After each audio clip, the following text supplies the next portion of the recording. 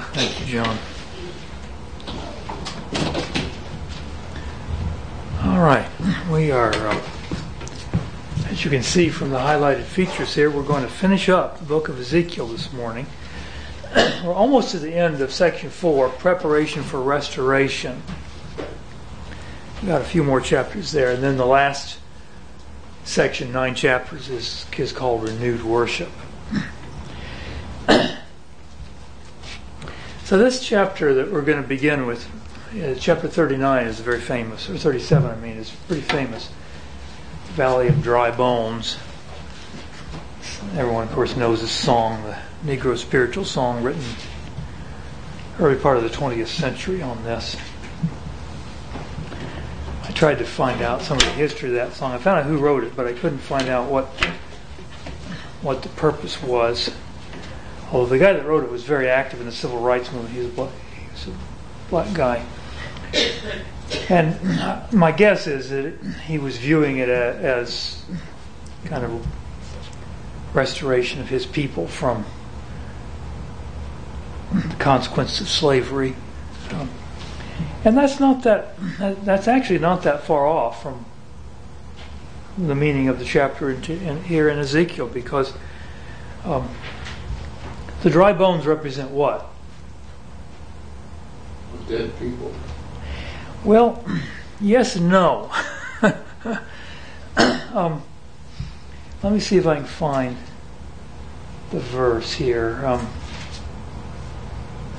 Here it is in verse 11. Then he said to me, Son of man, these bones are the whole house of Israel. Behold, they say, our bones are dried up and our hope has perished. We are completely cut off. So they're using the phrase dry bones to represent the fact that the nation itself is dead.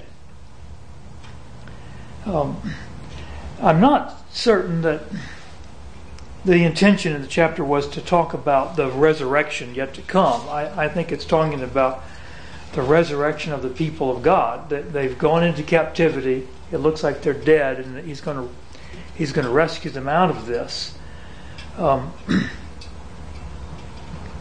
Ultimately, of course, it's a prophecy of the church. As you see in verse 24, my servant David will be king over them, and they will all have one shepherd, and they will walk in my ordinances and keep my statutes and observe them. It's just a very pictorial way of emphasizing that God's going to do the impossible. He's going to take these people that have been taken into captivity, and it just seems like their hope is completely dried up. There's nothing for them. And He's going to make them live. In fact, He asked in verse 3, Son of man, can these bones live? And what was the answer? You know. Yeah, that's a good answer, isn't it? Oh, Lord God, you know. Ezekiel has had enough experience with God. He has enough faith in Him to understand that he doesn't know, and there's no way humanly to figure this out. It's up to God. And so God then tells him to do what? Prophesy to the bones, yeah. Which, if you think about it, that's kind of what He's been doing this whole time. He's been prophesying to a bunch of people that are spiritually dead, and they're not paying the least bit of attention to Him, even though they enjoy hearing it. But, and of course, if He prophesies the bones, it's not going to do any good, unless God is the one who puts life into them. And so God does this in several stages. What's the first stage? You get the bones connected together, and then the next stage? Yeah, you put flesh on them, but there's a bit of a problem left, and what's that?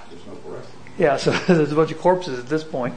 So then He prophesies to the wind, and the wind comes and breathes life in them, and they stand on their feet. In verse 10, an exceedingly great army. So then in verse 11 begins the explanation of what this means. And in verse 14 He says, I will put my spirit within you, and you will come to life, and I will place you on your own land. Then you will know that I, the Lord, have spoken and done it, declares the Lord. Then, in the second half of the chapter, starting in verse 15, He has another little thing that He acts out. And what is that? 2 sticks, one for Ephraim Now he writes on these two sticks that he's got Ephraim, he's got Judah, and he holds them in his hand to make one. And what's that going to mean? Yeah, God's going to solve the problem of the divided kingdom, which had started 400 or more years earlier. It's been a long time. But it's not going to be that way anymore. It's going to be one nation, unity. And that's when we get to verse 24 where he says, my servant David will be king over them. And in verse 27 he says, my dwelling place also will be with them, and I will be their God, and they will be my people.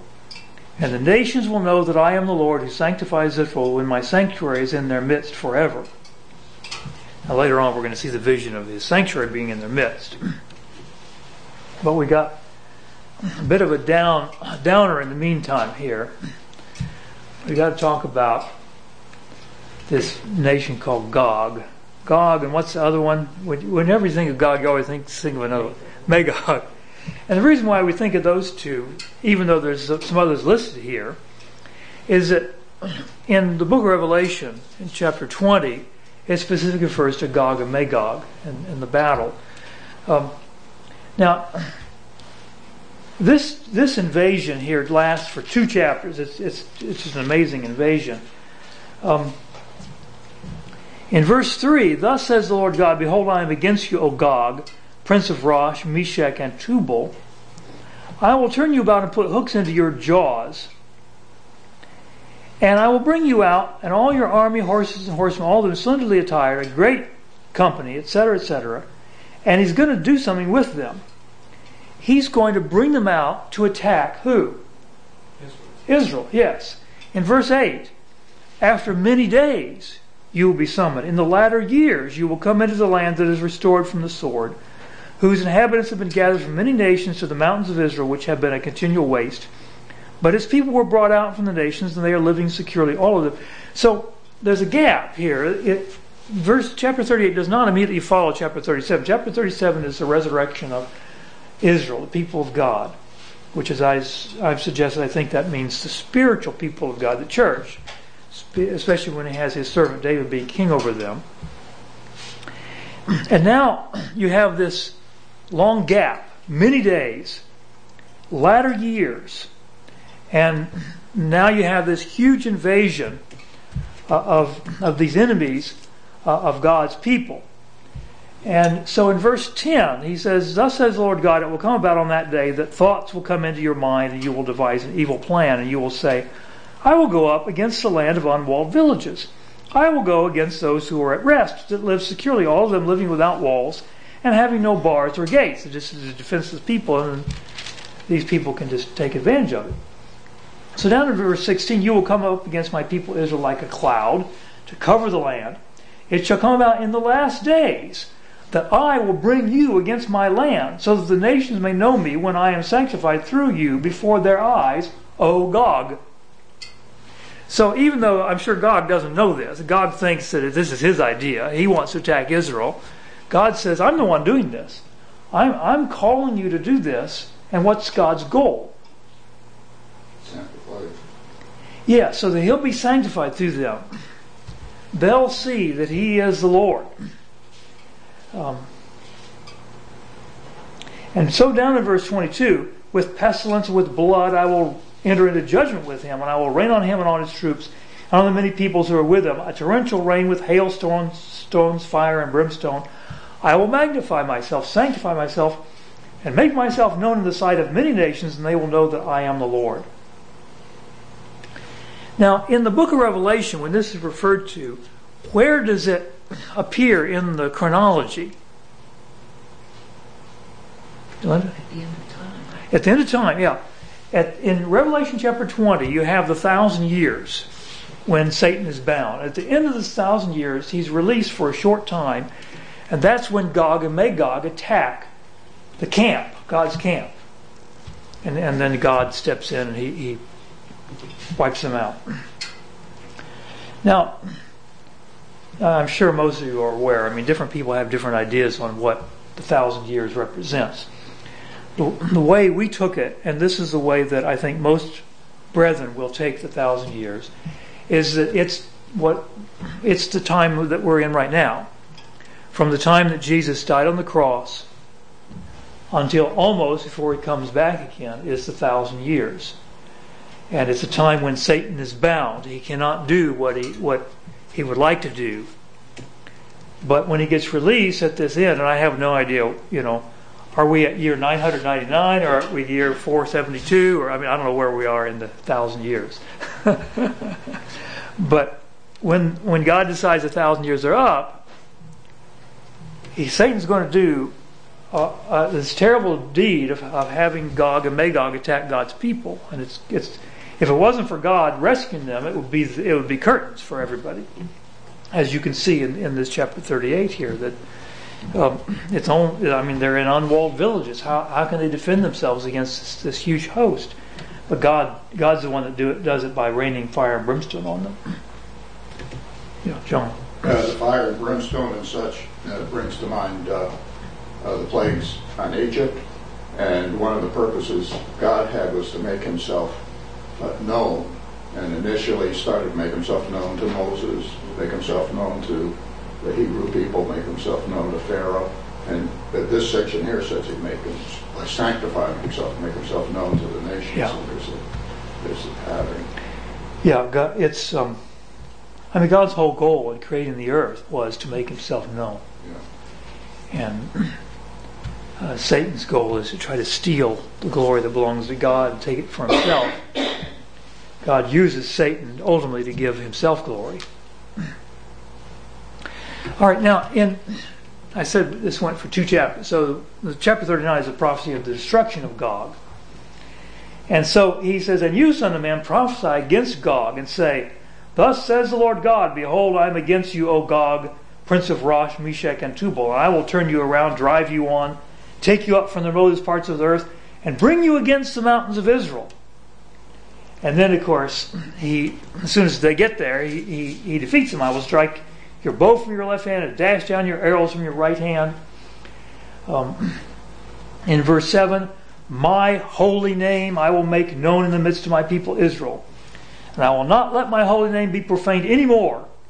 And when he says anymore, of course, you go back in the book of Ezekiel, and the people have been profaning his name all the time. He's not going to let that happen anymore. "And the nations will know that I am the Lord, the Holy One in Israel." And then he starts telling about the aftermath of the battle. In verse 9, how many weapons are there left over after this whole army is killed? Used for their firewood. Yeah, they got 7 years worth of firewood just from all these spears and arrows and everything else they had for their weapons. And then it takes them 7 months to bury all these people. In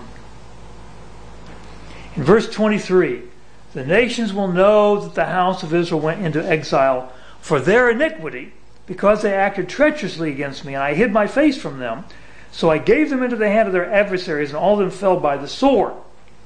So we've had this problem before in the book, where God understands when the people go into exile, it tarnishes God's name, because everyone knows that God was their God, and if his people go into captivity, he looks like a really pathetic God. But God understood that. He didn't have any choice. These people had committed this iniquity, but he wants to redeem his name, and that's what he's doing in this chapter here. So in verse 25, thus says the Lord God, "Now I will restore the fortunes of Jacob and have mercy on the whole house of Israel, and I will be jealous for my holy name. They will forget their disgrace and all their treachery, which they perpetrated against me when they lived securely on their own land with no one to make them afraid." And finally, the chapter ends in verse 29, "I will not hide my face from them any longer, for I will have poured out my spirit on the house of Israel, declares the Lord God." We've seen these same sorts of prophecies in Jeremiah as well about, God's they're not going to have to teach every man his brother to know the Lord. Everyone will know him. All of these, I think, are saying much the same thing, that God is going to have a people for himself that are not going to tarnish his holy name anymore, and he will defend them from the enemies. And from our perspective in time, there is still this great battle to come when God will finally show his great power on behalf of his people when you have this huge attack against the people of God. All right, so now that finishes the section on preparation for restoration. So now we enter the section called renewed worship. I'm popping up 3 chapters at one time here. 40, 41, and 42. What are all 3 of these chapters about? Well, measuring out. Yeah, measuring out the temple. And my guess is, as you read this, you were thinking, I don't have any idea what's being talked about here. So I have a picture. This is really a good. This was very helpful to me. In fact, if any of you want a copy of this, I can. I've got an extra one. I can print some more if you want to take home with you. Because once I got this picture and then I read these chapters with the picture in front of me, the chapters made a lot more sense. And I just want to go through. I'm not going to go through the chapter verse by verse at all, but they have a key over here on the left. Now, it's a little. Unfortunately, this is the best copy I could find. This thing's all over the internet. A lot of different sites have this picture, but they're all exactly the same. The letters are fuzzy. So we'll start with A for altar, and you can barely see a little letter A there right next to the altar. So that's where we are. Now this is not in the order of the chapters. I'm not quite sure how they did the order. But we'll just follow A, B all the way through. And they skipped a few letters too, and I don't know why for that. But the letter B is for the temple porch and entrance. And if you look carefully, on top of the temple there's the letter B here. It's right on top of the porch to the temple. Then moving on in, you have the letter C, which is the holy place, which is where the ordinary priests were allowed to go. They went in there, a couple times a day. Letter D is the entrance into the most holy. So if we were looking inside, we would see, I think there's some stairs up to it. I don't remember for sure. And then finally, letter E is the most holy place, which of course, who was the only one allowed in that room? High priest. The high priest. Yeah. And just one day a year he was allowed to go in there. Now we go to letter H, separate places in the inner court. And there's these little aisles here, and you can barely see that H there, and over here you can barely see an H. But there's little aisles there on each side, which I think in the King James are called the separate places. Then we have letter I is priest chambers. There's an I on that building, and on this building is also letter I. And you see these 2 buildings are actually there's another I. There's 4 different buildings, I believe, all called the priest chambers. In those chambers, they would change their clothes to get ready to go in, and then after they would been in the temple, they'd come back out and they'd leave the clothes behind, put their ordinary clothes back on, and 3 stories. I mean, it's pretty elaborate. Quite a few different rooms there. Then J, priest boiling places, and I had to look. I think I could barely see a letter J back there, but I'm quite certain that there's the J over here. There's a letter J, and then on the other side is the J. This is an area where they would boil the meat from the sacrifices. K is the western building, and Ezekiel never tells us what the building's for. It's just a building back there. L, here, now we're in this sort of middle court. You have this very inner court, you have this outer court in between. You have what's called the upper pavement. And the letter L is for the Levites' chambers. The letter M is for the singers' chambers. There's another chamber like that here, which doesn't have a letter on it. Then we come to this porch here, and it's divided into 4 5. There's actually 5 different sections. N is the porch gate. O is the inner threshold. P on each side are 6 little chambers. These are chambers for the guards. So if we were inside the gate, we'd see as you walk through on each side, I think there's 3 rooms on each side, or maybe 6 on each side, I forget which now. And then Q is the entry, and R is finally the door of the gate as you go in. And you have the exact same thing with this outer gate here, except the letters go in the other direction, N, O, Q, R, with R pointing to the outside. But they also have the chambers for the guards on each side. S is private steps. Here on this side you have steps into this area where the priests and the Levites would go. And T is 4 tables. Here you have tables actually in the outer court where they would slaughter the animals and wash them, preparing for the sacrifice. These are for the people's sacrifices, not for the priest sacrifices.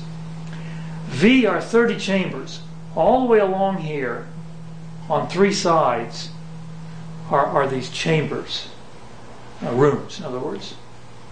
And this is called the lower pavement along all the way on the inside of this little colonnaded area. And then finally, W, as the 4 corners, are boiling places for the ordinary people.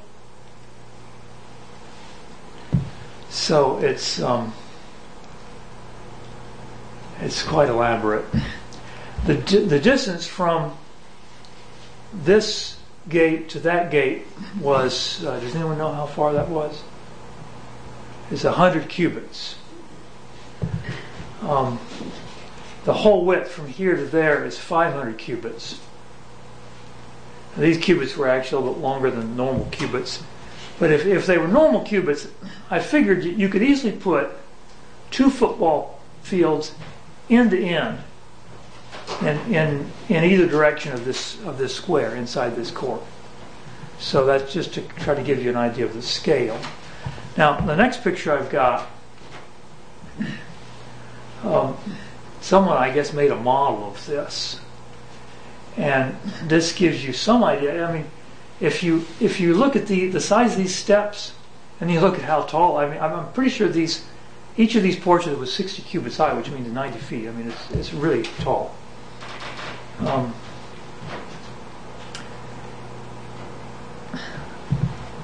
We'll get to the little blue line later on in the book, although I'm sure everyone knows what that's about. The one difference I noticed in this picture, they put a wall here around the inner court, which really helped me to understand. At one point it was talking about this inner court was 100 cubits by 100 cubits. And on the previous picture, you don't get that, you don't see that little wall there, and so you don't really realize, there's a square court there. But the square court is what surrounds this altar of burnt offering. And then beyond this wall are this place where they call the, now I forget what the name of that was. Let me go back and see what are those. It's H. Separate places is what they were calling them. So I wish they had some people on here. It'd be nice to have some statute people to really get a feeling of the size, because they would be pretty tiny. And when you figure that you could play a game of football in this area here, I mean, full-size court or field. It's a very large area. And you notice that this is being designed with perfect figures in mind, so that the outer area is a perfect square, and you have the inner court here that's a perfect square. I mean, all of it's designed with perfect figures in mind. Do we know what the chambers were on the outer periphery on the 3 sides? I don't think we do. I don't know what they use those rooms for. Season ticket holders. Watch the game now. Yeah, I don't know. I know that in the days of Jesus, now I don't think this temple was ever built. I mean, this was an ideal temple. It does, although built yet. I don't think it'll ever be built because I think it represents the church. I mean, it wouldn't make sense now to have something built with animal sacrifices when the book of Hebrews tells us that Jesus is our once for all sacrifice. But in fact, let me just go into that a little bit.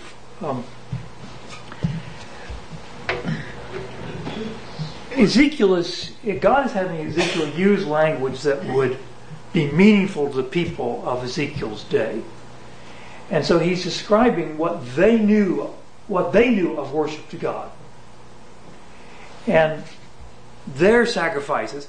I mean, what we know of worship to God and sacrifice is the cross of Christ and remembering that.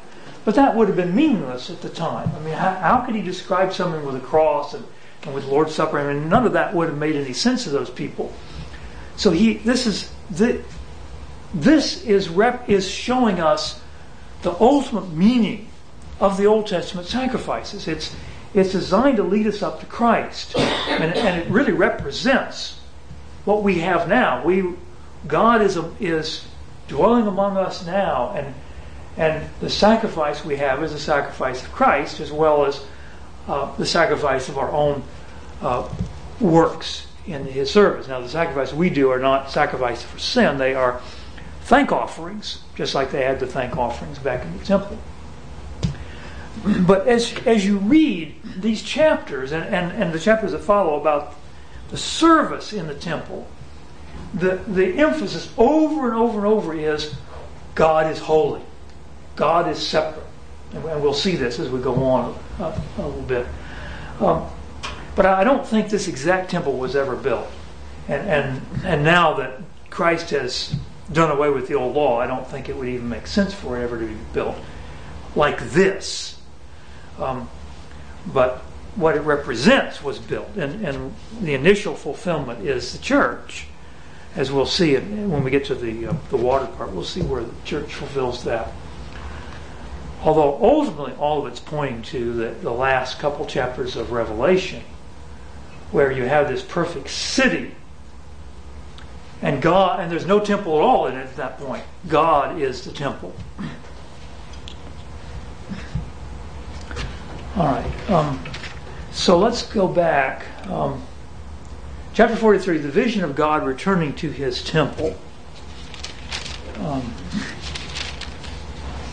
And in verse 4, the glory of the Lord came into the house by the way of the gate facing toward the east, which I should have explained. The temple faces east. So God is coming through this gate here and through this gate there into the temple. Now this chapter corresponds, it's the flip side to the earlier vision, I forget which chapter it was, when Ezekiel saw the glory of God leaving the temple. You remember that? He left the temple and then he destroyed everybody in the city. Now he's coming back to the temple now that we have a perfect temple designed to correspond with His holiness. In verse 7, this is chapter 43, He said to me, Son of man, this is the place of my throne and the place of the soles of my feet, where I will dwell among the sons of Israel forever. And the house of Israel will not again defile my holy name, neither they nor their kings, by their harlotry and by the corpses of their kings when they die. And then down to verse 10. As for you, son of man, describe the temple to the house of Israel, that they may be ashamed of their iniquities, and let them measure the plan. He wanted the Israelites to realize that as holy as God was, their sins were just terrible. I mean, think about it. If any of us were just to go back into a life of sin and just do whatever we please, the one thing that would really be missing in our lives would be a vision of the holiness of God. You can't live that kind of life if you understand how holy God is. And that's why Ezekiel is supposed to give the people this vision, so they can understand. you're not serving a God of the nations. You're serving the God of the universe, and He is holy, and you need to be ashamed of how you behaved. And apparently some of the people were ashamed, because when they came back, they rebuilt the temple. Again, they couldn't rebuild it on this scale, but they did rebuild the temple, and they did their best to try to worship God. All right, then we have the gate for the prince, and in the same chapter, laws for the Levite, which I'm not going to spend any time on, but the gate part. Which gate are we talking about in chapter 44? East gate, yes. It's the east gate. God brought him back to the east gate, and it says it was shut in verse 1. Then verse 2, the Lord said to me, this gate shall be shut, it shall not be opened, and no one shall enter by it. For the Lord God of Israel has entered by it, therefore it shall be shut. As for the prince, he shall sit in it as prince to eat bread before the Lord. He shall enter by way of the porch of the gate, and shall go out by the same way. So, now I think he's probably talking about this gate here, but I'm not, there's two east gates, so it's a little bit hard to know, but I think he's talking about the innermost gate.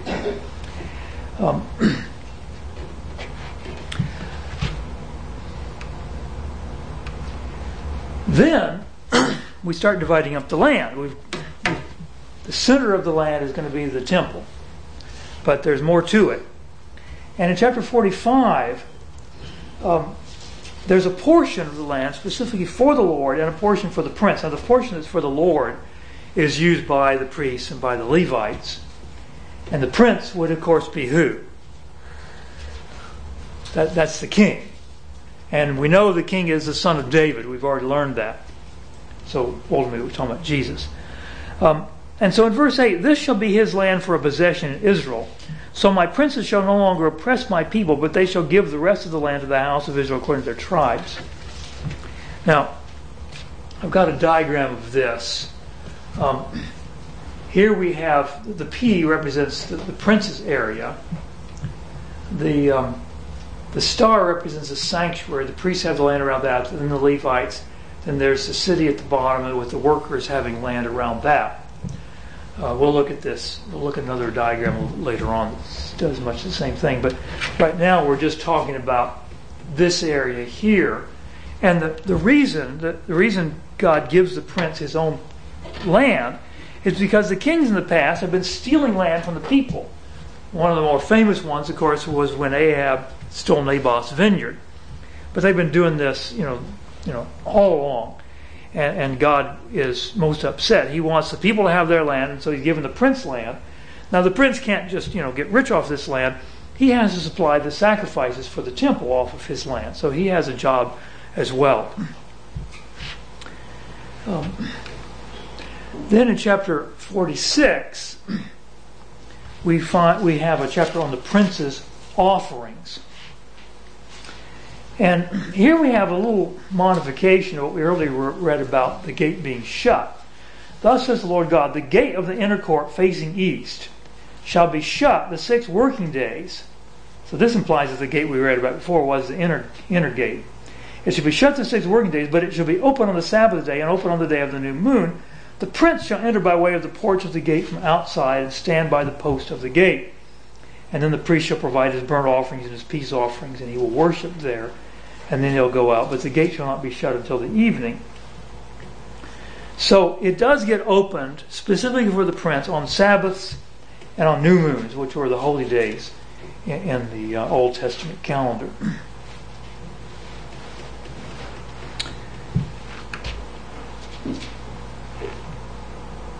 Now we have the first part of chapter 47 has water from the temple, and this is where we've been waiting this whole time to get this picture.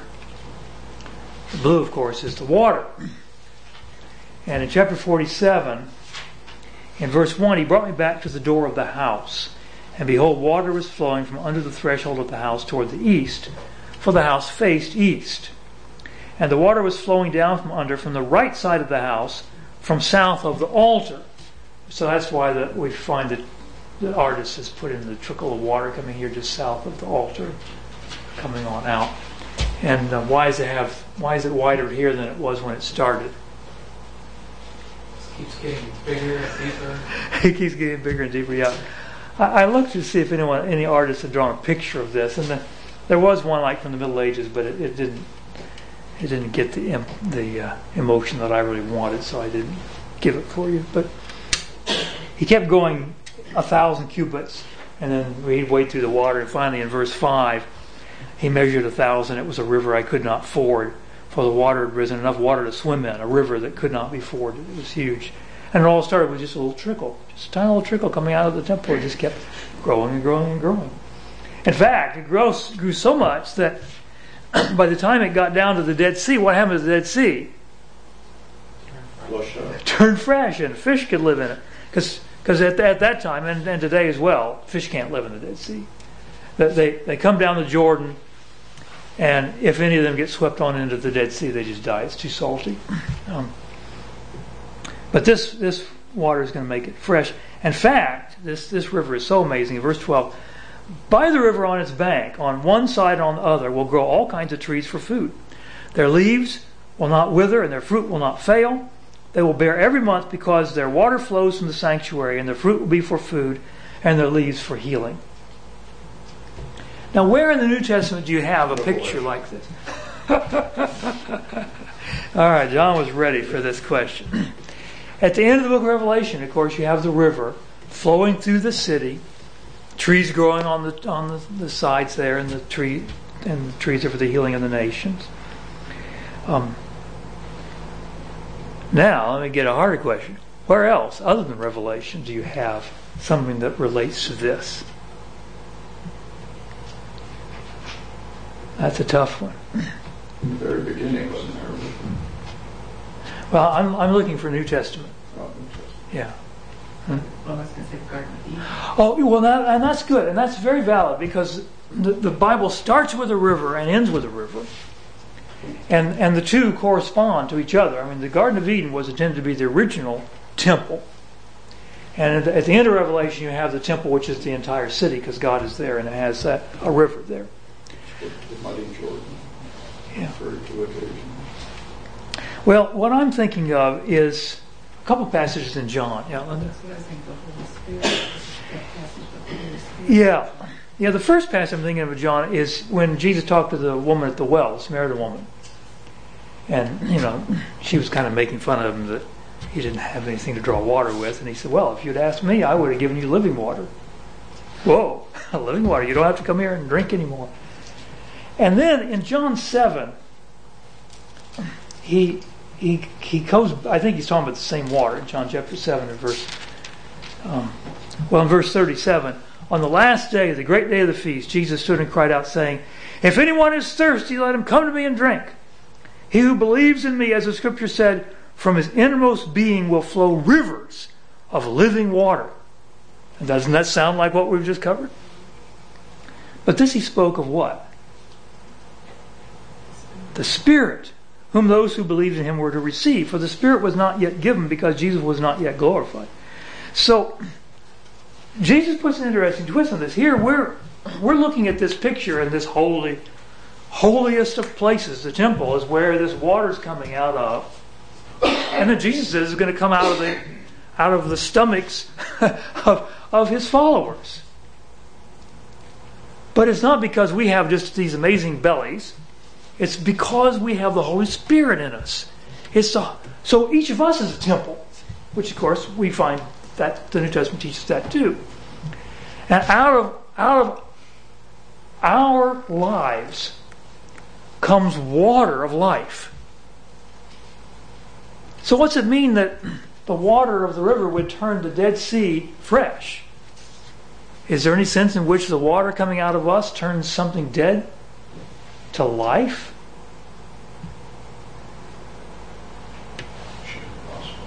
Sharing the gospel, yeah. We have the power to give life, but it's not us, it's the Holy Spirit. We have the water of life. And so this picture in Ezekiel, although when you first read it you don't think of the church, but that's what was being prophesied of. And then ultimately, of course, the end of the book of Revelation, we're all the way back to the Garden of Eden. And then finally, the end of chapter 47 and on into chapter 48, all the way to the end, in fact, is the division of the land.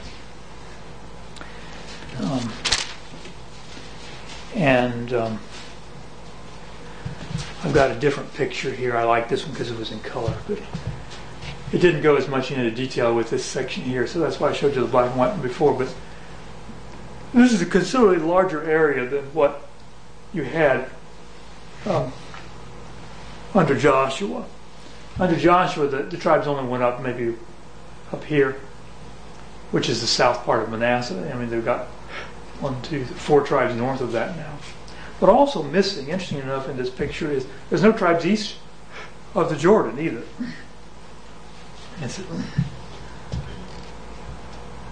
But I'll tell you, they're not in the same place they were in Joshua's day. And I have no idea how this order works. I mean, Judah is now north of Jerusalem and Benjamin south. They were exactly the opposite under Joshua. And here you've got Issachar, Zebulun, and Gad. They were way up here in the north. Now they're at the very south. I don't know. But again, I'm not looking for this thing to be literally fulfilled. It's all being written in language that would mean something to the people of Ezekiel's day, showing them that God still intended to fulfill His promises to His people. He was going to give them a land. They would be His people. And so all the chapters we've been covering this morning have all been symbolic, looking way beyond the Old Testament times, on to the time of Christ and even into the time that we live now. And so I want to read the last verse of the book. And the book, unlike some of these prophets, this book really ends with a great phrase. The city shall be 18,000 cubits round about, and the name of the city from that day shall be, the Lord is there. And that's what we want. And of course that's the way the book of Revelation ends, essentially as well. That there is no temple, there is no sun in this city because the Lord God is the sun. The Lord God is the temple. He is there. And the story of the whole Bible really is from chapter 3 on is the fact that the Lord is not there. The Lord has had to remove Himself because of sin. And God works with His great power throughout the ages to bring about a situation where He can come back. And Ezekiel kind of pictures that in miniature because we see at the beginning of Ezekiel God leaving His temple and having to wipe out all these people because of their sinfulness. And at the end, He comes back to His temple and this great river comes out and turns the Dead Sea into fresh water. Well, at this point we have covered well over half the book, half the Bible. We're making a lot of progress. I don't expect that any of you would look and say, oh, now I understand everything I've read so far. But I do expect that you can look back and say, I understand what the point is of what I've read so far. You may not understand every phrase. I don't understand every phrase. Nobody does. But you can certainly understand the point. I mean, we're at the end of the book of Ezekiel, some complicated things, but we understand the point of the book. And so what my hope was when we started this, and it remains now all the way to the end, is that when we get done, we'll know where everything fits. When someone mentions something from the book of Ezekiel, you'll understand where it fits in time. We worked very hard to show that it was after the first major captivity and then on past the last captivity. And you'll understand that he prophesied things that go way beyond his time. When we talk about the law of Moses, you'll remember back how those are the first 5 books. It's been a long time since we did those, but I'm sure you remember reading about all the different sacrifices and what the priests did and so on. Or if someone names a king, again, you may not know all the kings in order, but you'll know approximately where it falls. So that when we finish, and this again is my hope and goal, you'll be able to go back and start reading it in Genesis 1, and it'll make a lot more sense the next time through. And each time through, you'll understand more than you did before. So it's an exciting thing. I'm just having a great time with this. I appreciate everyone's help this morning.